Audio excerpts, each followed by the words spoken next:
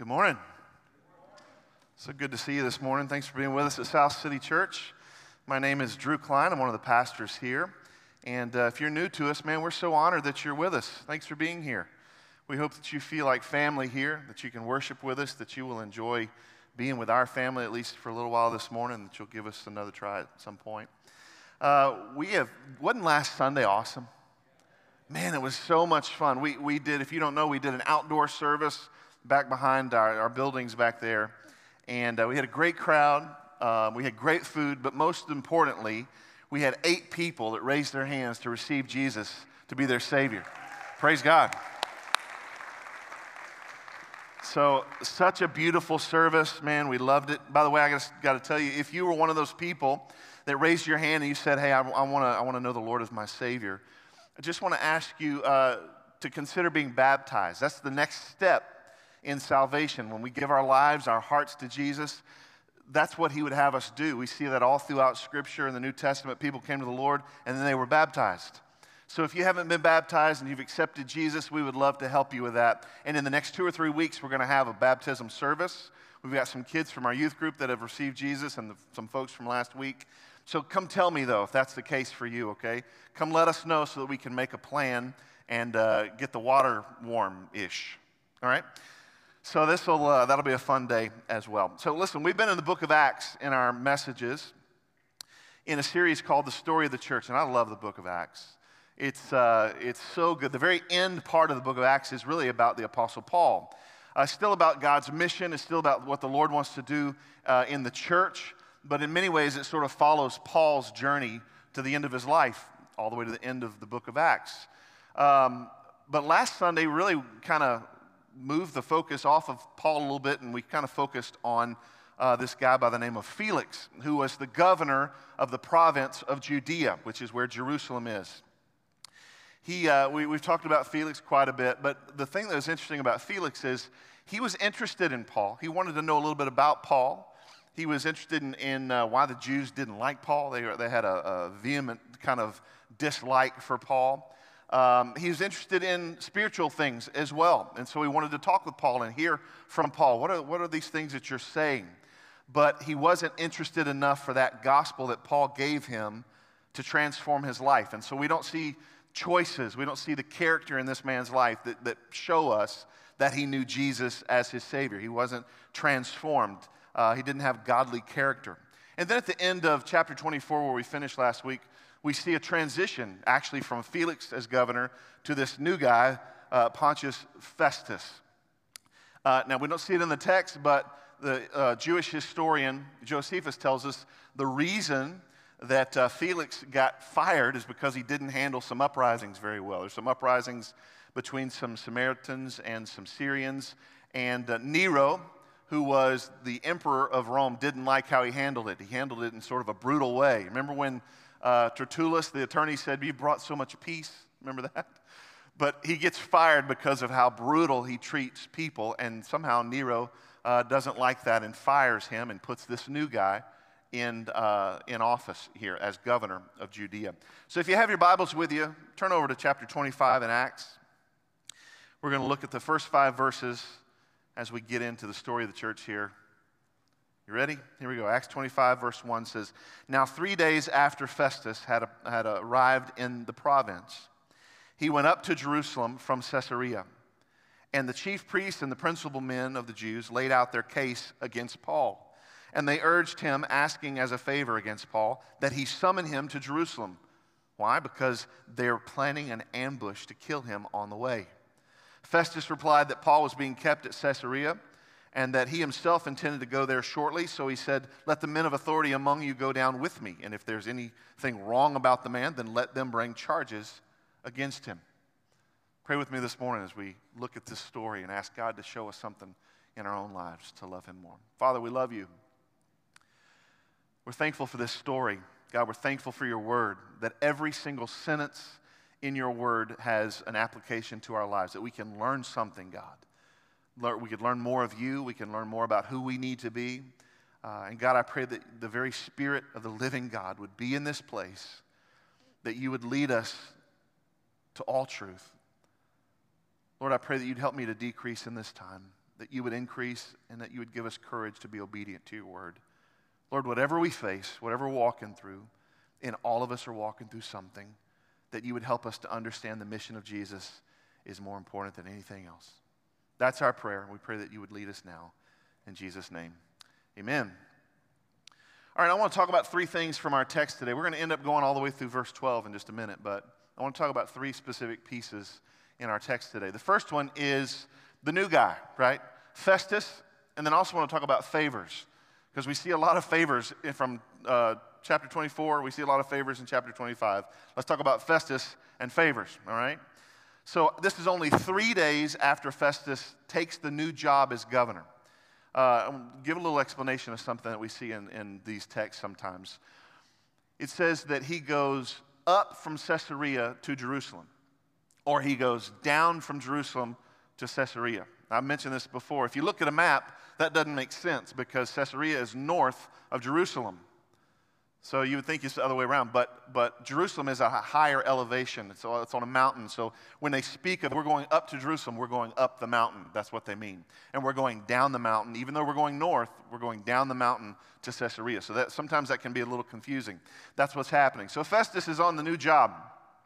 And evidently he's pretty serious about his job because in the first 3 days, he realizes that Judea, where he is governor now, has an incredibly important city, incredibly important place where the hub of spirituality and spiritual life in his province is Jerusalem. So he's going to go to Jerusalem. He's going to get to know people, right? He's going to shake hands. He's like politician mode here. He's going to get to know people. He's going to try and figure out what this province is about. And so he meets all these Jewish leaders. It says he meets the chief priests and the principal men. I think what he means also is elders of the Sanhedrin, potentially. So he's meeting these guys. He's going around. And what's the first thing on their mind that they want to make sure that Festus understands? I think this is crazy. They want him to know that he needs to bring Paul. This is 2 years after that first trial. Paul's been sitting in prison. Paul's been having conversations with Felix. And 2 years later, the number one thing is not, the famine. Remember that thing that happened in Jerusalem? It's not the welfare of the city. It's not the needs of the people, which sounds like something a politician ought to be considerate about. Nope. It's Paul. Hey, can you do us a favor? I know you're new, but can you do us a favor? Bring Paul from Caesarea to Jerusalem because we want to kill him, right? Festus doesn't know their intent. But isn't that interesting? That's the first thing on their mind for this new governor. We want you to do us a favor. Bring Paul to Jerusalem so that they can kill him. So here is a new governor, but yet the same old schemes we have seen beforehand over and over. So they ask Festus for a favor. What's interesting is I started looking at all these. There's favors flying around everywhere. At the end of chapter 24, it says that Felix, in order to do a favor for the Jews, leaves Paul in prison. Even though the Roman tribune had sent a letter to Felix and said, I don't see anything wrong with Paul. I don't see him guilty of any charges. I don't see it. He leaves Paul in prison as a favor to the Jews. The next favor we see is the Jews ask Festus, the new governor, right? They asked Festus for a favor. Can you bring Paul to Jerusalem? He doesn't know they have ulterior motives. He doesn't know that the Jews want to kill Paul, but they ask for another favor. And then again, later in our text, we're going to see that Festus, for a favor for the Jews, is going to give Paul the choice. Do you want to be tried again in Jerusalem? Right? It's like, what's going on with all these favors? The bottom line is that these favors indicate an extreme power struggle between Jewish leaders and Jewish politics with Roman politics together, right? They're working things out. You do this for us, we'll do that for you. But again, the reason they want Paul coming from Caesarea to Jerusalem is so that they can murder him. Do you remember when we talked about the murderous plot before? There were 40 assassins. You remember that? 40 guys made a vow. They said, you know what? We're not going to eat anything. We're not going to drink anything until that man is dead. That's pretty serious. And that's what you would call an immediate It's an immediate vow. In other words, they're pretty serious about this because we like to eat, right? And so as soon as we possibly can, this man is going to be dead. I don't know what happened to him because he, it's been 2 years now. So hopefully those guys are no longer in the picture. But what's funny is they're not in the picture. We don't see them now leading this murderous charge. Who we see now are the chief priests of the Jewish people and the principal men, the elders. They are now in charge of a murderous plot. No, we don't need the assassins anymore. We got this. They gave us a good idea, but it's 2 years later, and we just want Paul dead. But what's interesting is Festus seems to show a little bit more integrity in his political position than Felix did. He kind of snaps back at these guys when he says, hey, bring Paul down. Bring Paul down from from Caesarea to Jerusalem. He says, you know what? I don't think so. Look with me in verse 4 again. We'll just read it again. It says, Festus replied that Paul was being kept at Caesarea and that he himself intended to go there shortly. He said, so let the men of authority, if you're men of authority, go down with me to Caesarea. And if there's anything wrong about the man, then let them bring charges against him. It seems sort of like he's got a little bit of uprightness in him, right? Like, no, I'm not going to bring him to Jerusalem just because you want him to be brought to Jerusalem. If you have issue with this man, if there's anything wrong with him, if he's guilty of something, then come up to Caesarea. Bring charges against him. That's the way the law works. So we get a little sense that maybe Festus has a little bit more integrity in his position. However, we see this a little bit more due process, but we also see some do-overs, right? Festus wants to hear Paul's case in Caesarea, kind of pulls rank on the Jews, and says, if you're accusing him, you got to come with me. Look in Acts 25, verse 6. It says, after he stayed among them, speaking of Festus staying with the leaders of the Jews, after he stays among them not more than 8 or 10 days, he went down to Caesarea, and the next day he took his seat at the tribunal and ordered Paul to be brought. When he arrived, the Jews who had come down from Jerusalem stood around him, bringing many serious charges against him that they could not prove. Paul argued in his defense, neither against the law of the Jews, nor against the temple, nor against Caesar have I committed any offense. Did you see what the Jews are doing here with Festus? Hey, you're new to town. We want to just get you acclimated to the best restaurants and things. We want to show you around a little bit.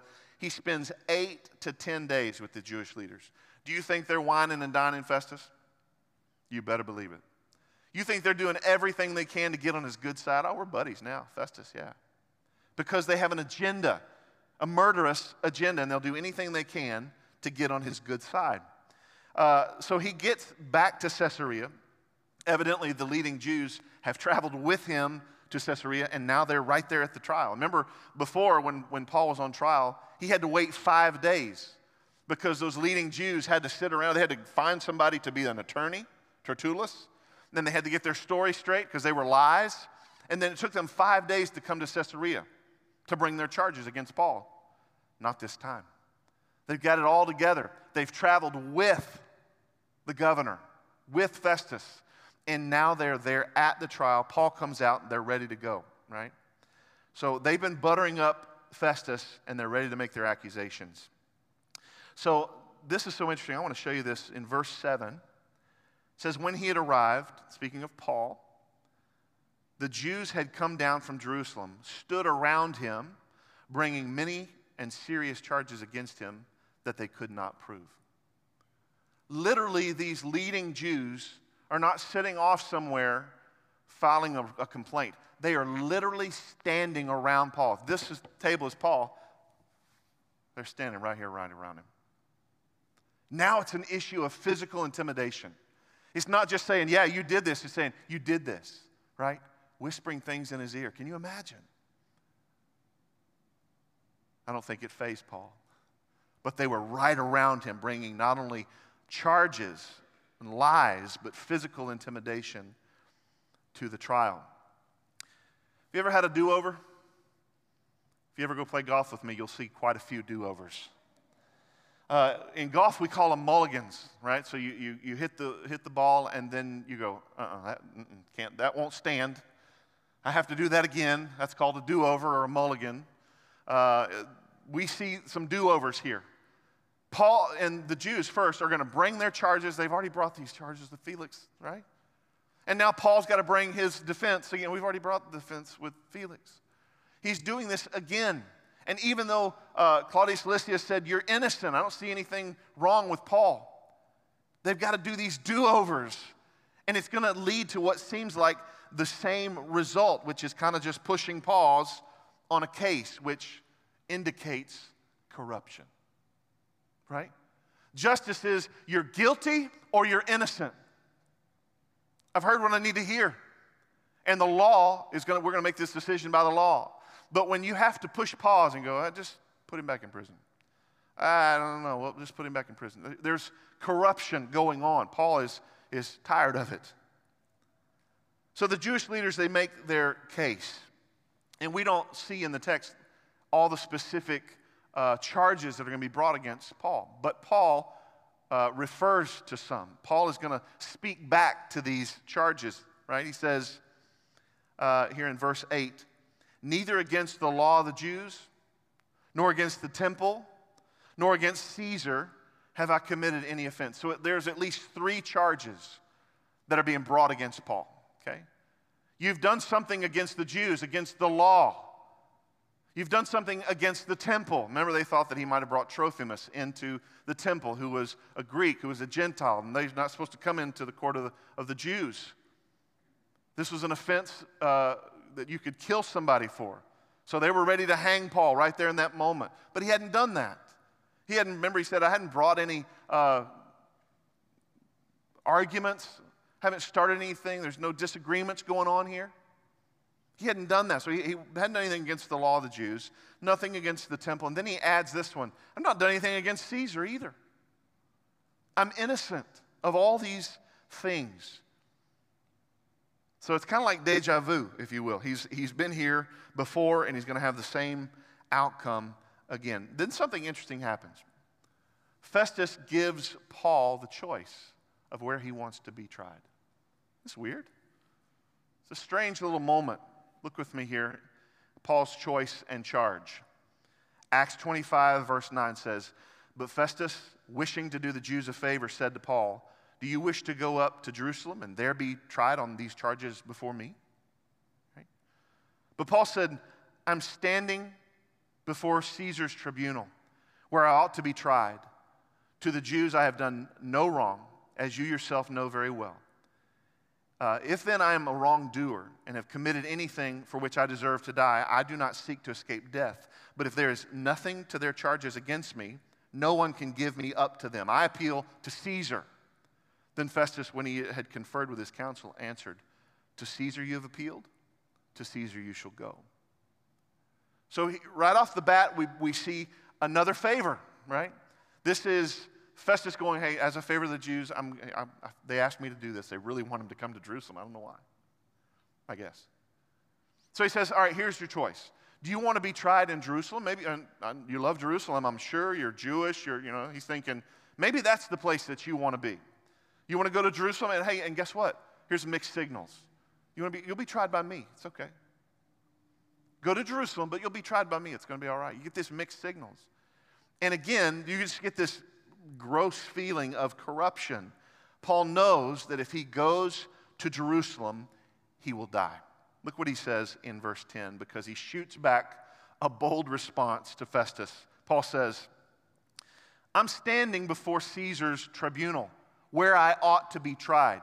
This is the place, right? He says, to the Jews, I've done no wrong. As to yourself, you know very well. So there's this sense that Paul is basically saying to him, listen, we're in Caesar's court. It's the right spot. I've done nothing wrong. And he shoots this across the bow of Festus. He says, you know that's true. You know yourself, I've done nothing. So what are we doing here? And you want to go to Jerusalem? No, we're in the right place. He says, if I've done something wrong and I deserve to die, I'm ready to go. Let's go. This boldness, this godly boldness in Paul to say, if you see something wrong, let's go. I'm ready to die. I'm not afraid to die. But if you don't see anything wrong, if you can't charge me of something, if you can't prove these charges against me, then nobody has a right to give me up to these men, obviously because they'll kill him.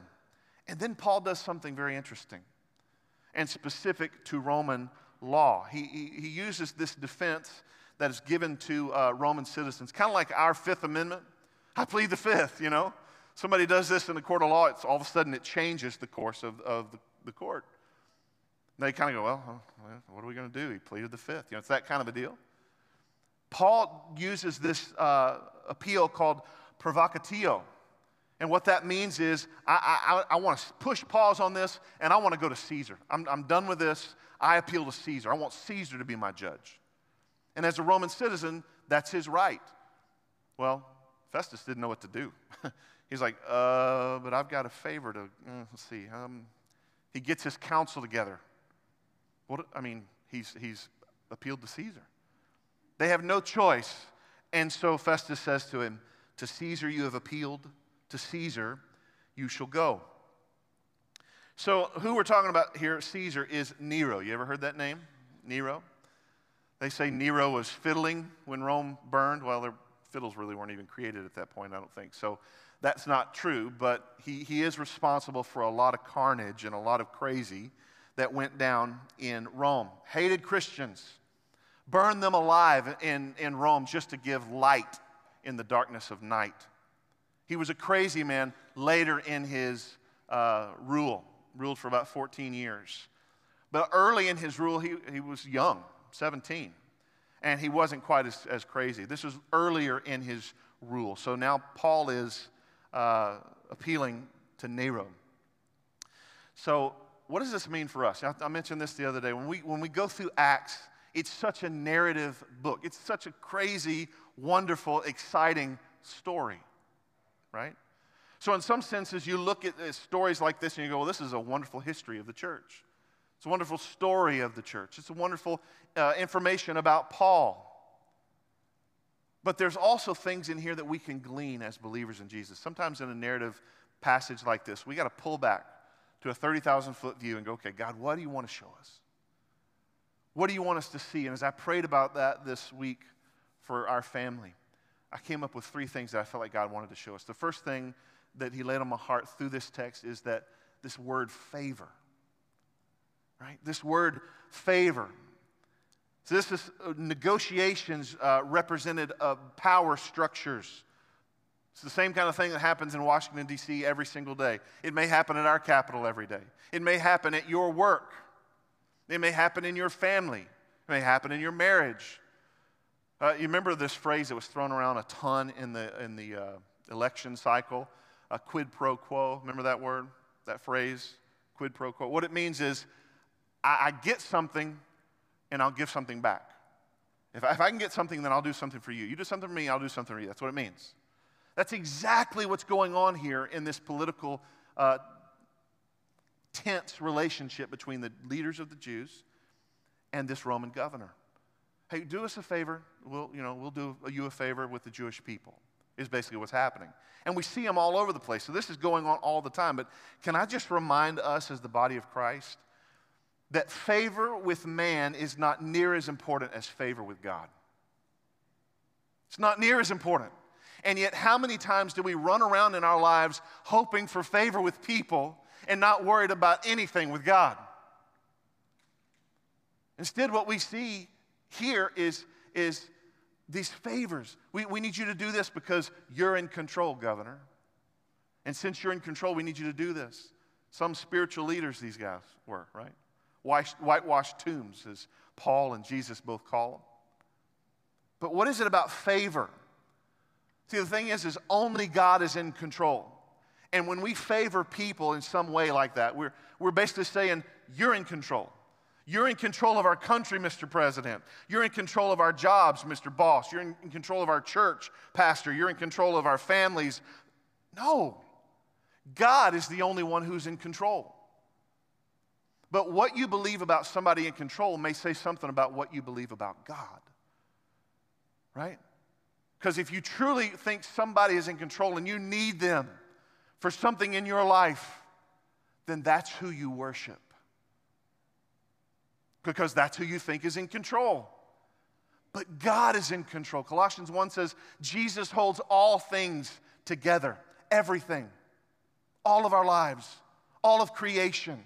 He is in control. He put it this way. Jesus said in Matthew 6:24, he said, no one can serve two masters, for either he will hate the one and love the other, or he will be devoted to the one and despise the other. Who is your master? Do we trust God is in control? See, if we seek man's approval, if that's what we do, we're just hungry for man's approval, then we'll never seek God's. However, if we love God, if we seek God's approval, we can also have man's. Look what it says in Proverbs 3:3-4. It says, let not steadfast love and faithfulness forsake you. Bind them around your neck. Write them on the tablet of your heart, so you will find favor and good success in the sight of God and man. I love this scripture because the writer's saying to us, listen, when we love like Jesus, a steadfast love, and our lives are faithful lives serving Him, what we need to do is we need to have an exterior life, we put it around our neck, and we need to have an interior life, we write it on the tablet of our hearts. That's what he's saying. There's an external perspective and an internal perspective. God needs to be the Lord of our life to everyone that can see us around. And not just from some performance standpoint, not just look at me. No, literally in our character, in our integrity, in who we are. Externally and internally.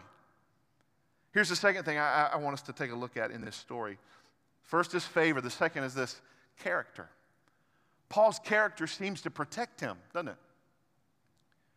All these trials, his character seems to protect him. And what's interesting is, this is what, when we live for Jesus, your character, your integrity can protect you. Paul could give an incredible defense before this council here at Caesarea. Why? Because it's all true. That's why. My mom used to tell me all the time, you know, if you tell the truth, you have nothing to worry about. If you just tell the truth, you don't have to manage lies. You don't have to remember who you told this and who you told that. Have you ever done that before? The truth is just the truth. And so Paul's like, here you go. I'm right here. I didn't do anything against the law, nothing against the temple, and nothing against Caesar. That's the truth. If I'm guilty of something, kill me. I'm not afraid. See the power in that. His integrity, his character literally protected his life. He had nothing to worry about. He honored God. He followed the law. Titus chapter 2, verse 7. I think this is interesting. Paul writes to Titus a little later in Rome. And he writes this to Titus. Show yourself in all respects to be a model of good works. And in your teaching, show integrity, dignity, and sound speech that cannot be condemned, so that an opponent may be put to shame, having nothing evil to say about us. I wonder if Paul, when he wrote that, was thinking back to this moment. Right? Yeah, they had some wrong things, some lies to say about me, but none of it stuck. It won't work because he was speaking the truth. Have integrity, and your opponents will be put to shame, having nothing evil to say about us. This is exactly what we see Paul doing in this moment. So I'll mention this to you. Proverbs 10:9 says, whoever walks in integrity walks securely. That's what we're talking about. Paul, before this judge, confident in who he is in Jesus, confident of the life he's led, confident of honoring God in all things. Psalm 25:21 says, may integrity and uprightness preserve me, for I wait on you. Integrity and uprightness, they preserve me. They protect me. They keep me. When you walk in the truth, you don't have anything to worry about. Here's the third thing that I want to take from this message this morning. And it's the title of the message. It's probably the most important thing I want you to hear. If you take anything away today, I want you to take this. Paul's mission was greater than his trial. Clearly we see it in every single trial, but Paul's mission is greater than his trial. Your mission, if you know Jesus, is greater than your trial. See, one thing we have in common this morning, every single one of us, is struggle. Doubt, fear, concern, worry. Issues. We got issues, people, right? Every single one of us, from the most spiritual to the brand new believer, every one of us is dealing with fear, concern, worry, issues. But the question I have for us, family, today is this. Are our issues more important to us than the mission that God has for us and wants to use through these issues? Are we struggling more with the precedence of the trial than the mission of Jesus? This is what I mean. You're consumed with it. You don't think about anything else. You wake up in the middle of the night thinking about your trial. You've wept over it. You're weary from it. You're exhausted. You can't think about anything else. And I've been there. We've all been there. It could be the death of a loved one or worry about a job or finances or marriage or whatever the case may be. We all are going to face trials and difficulty, but they can't take precedence over the mission of Jesus. Sometimes our prayers are prayers like this. They're like, Lord, give me more strength to deal with this trial, right? Lord, help me to be a better Christian through this trial. It's not a bad prayer, but it might not be the best prayer. Let me tell you why. We sometimes pray prayers that we can do better, we can look better, we can respond better. But my friend, you remember my friend Chad Carger preached here a few weeks ago? He said something that weekend that just popped in my head as I was studying this. And he said, the best version of me is a lousy version of Jesus. The best version of all that I can bring, most impressive, most wonderful, is a lousy version of Jesus. Sometimes I want you to know, through your trial, people don't need to see that maybe you're holding it together perfectly. They just need to see Jesus. We say, Lord, strengthen me. And sometimes we need to say, no, Lord, just make sure Jesus is seen through me, through the brokenness, through the weariness, through the trial. Doesn't matter, God. I want to honor you. I want to live for you. But I want you to be seen. People need to see you. See, as Christians, we need to have a biblical worldview of suffering. It's not a fun topic. But as Christians, as believers in Jesus, as followers of Jesus, we have to have a biblical worldview of suffering. What does that mean? It means we understand we're all going to walk through something, probably several times in our lives. And it's going to be very, very difficult at times. Every one of us this morning struggling with something. But not every one of us is going to honor Jesus in the middle of that struggle. Because some of us are going to make life about the struggle. Some of us are going to hold up and honor the trial, the difficulty, the weariness, instead of saying, no, I'm going to honor Jesus. I want him to shine in my life, even when I don't know what's happening. I don't know what the future holds. I want him to be over everything I'm going through, that he is seen. Friends, it's important that we show the world that Jesus is greater than the pain. That his love for us, his love for those around us, is greater than the trial we face, greater than the unknown. He's greater. I keep talking about Scott. I keep mentioning Scott Williams.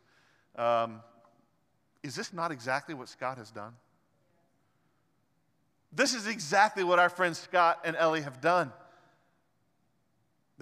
He's given a terminal brain diagnosis, cancer.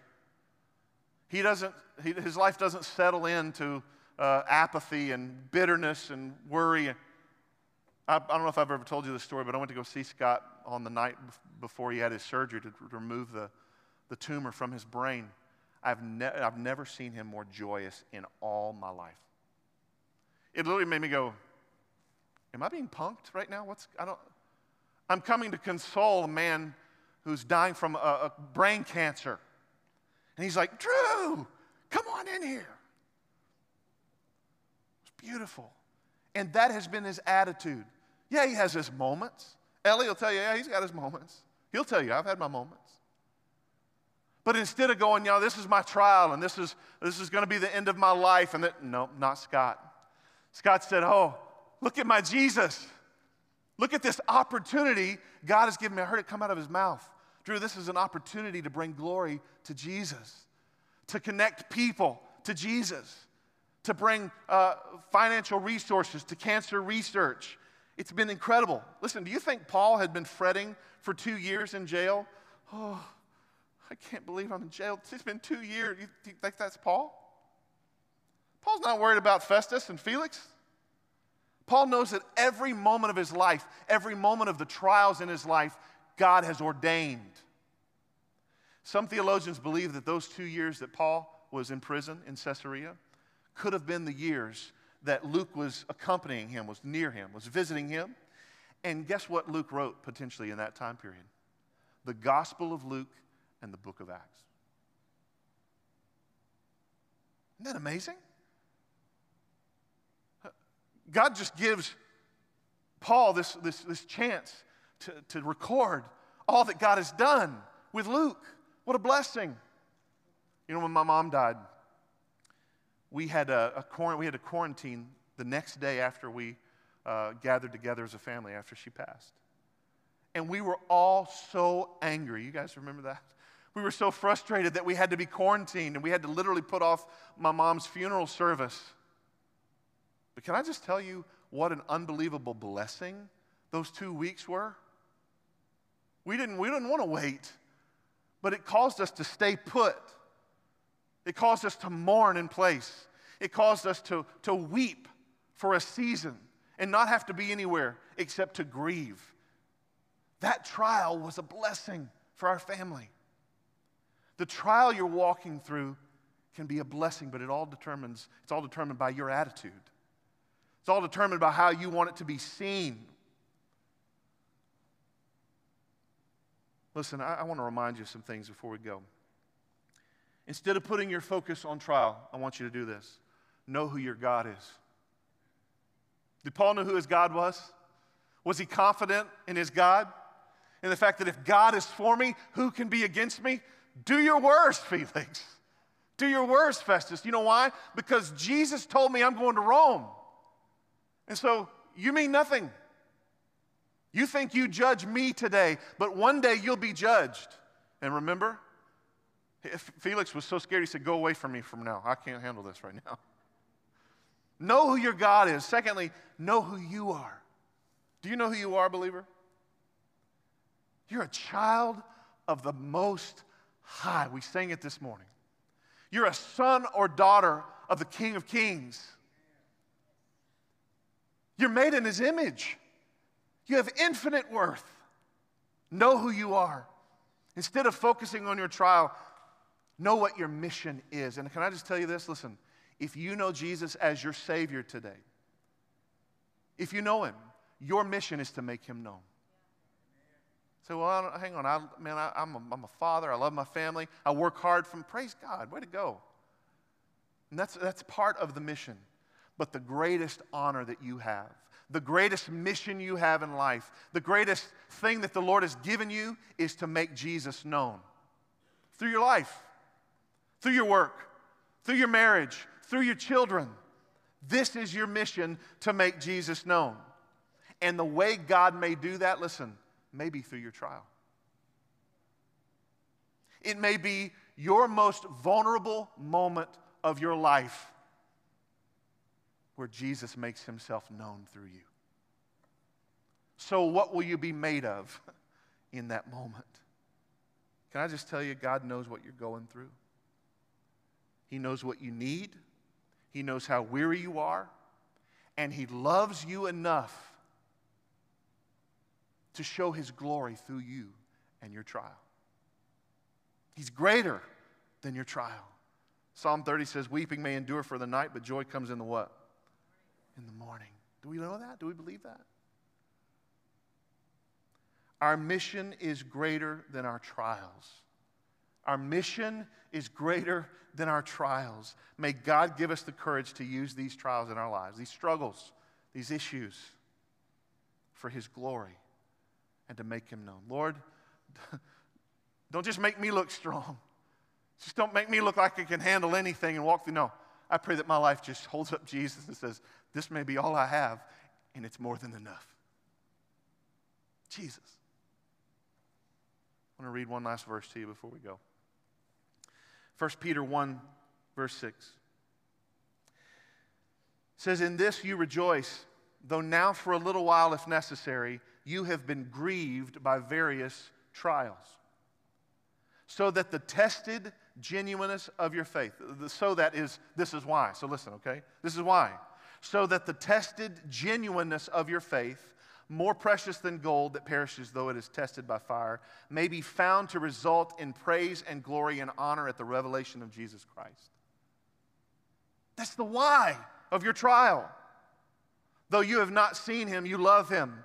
Though do you not now see him, you believe in him and rejoice with joy that is inexpressible and filled with glory." Friends, we go through trials so that we can know Jesus more. We can have a revelation of who he is. That this testedness of our lives, sometimes the trials in our lives are the hardest things we walk through. And my heart goes out to all of us today because each of us is facing something. Each of us is walking through something pretty difficult. But this test wants to reveal your genuine faith in Jesus. Not only reveal it to the world, but give you more knowledge, more revelation of who Jesus is. And even though we haven't seen him, that though we believe in him, we rejoice with joy that is inexpressible. I can't even tell you why. It's inexpressible and it's filled with glory. Listen, some of you need to change the story on your trial today. You need to quit giving it glory. You need to quit holding it up as all that you're about. No. Make Jesus all you're about and make your trial secondary to him. Can we do that? Let's make that choice today. Let's seek him. Let's believe in him. Let's know him. Let's have him revealed to us because of that trial, that we have authentic faith and we have inexpressible joy filled with glory. Amen? Let's pray. Father, we love you. Thank you for trials. Thank you for trials. I say that even though I really don't want to say that. I believe that even though it's hard to believe it. I voice it, God, even though it's hard for my mouth to make the words to say thank you for trials.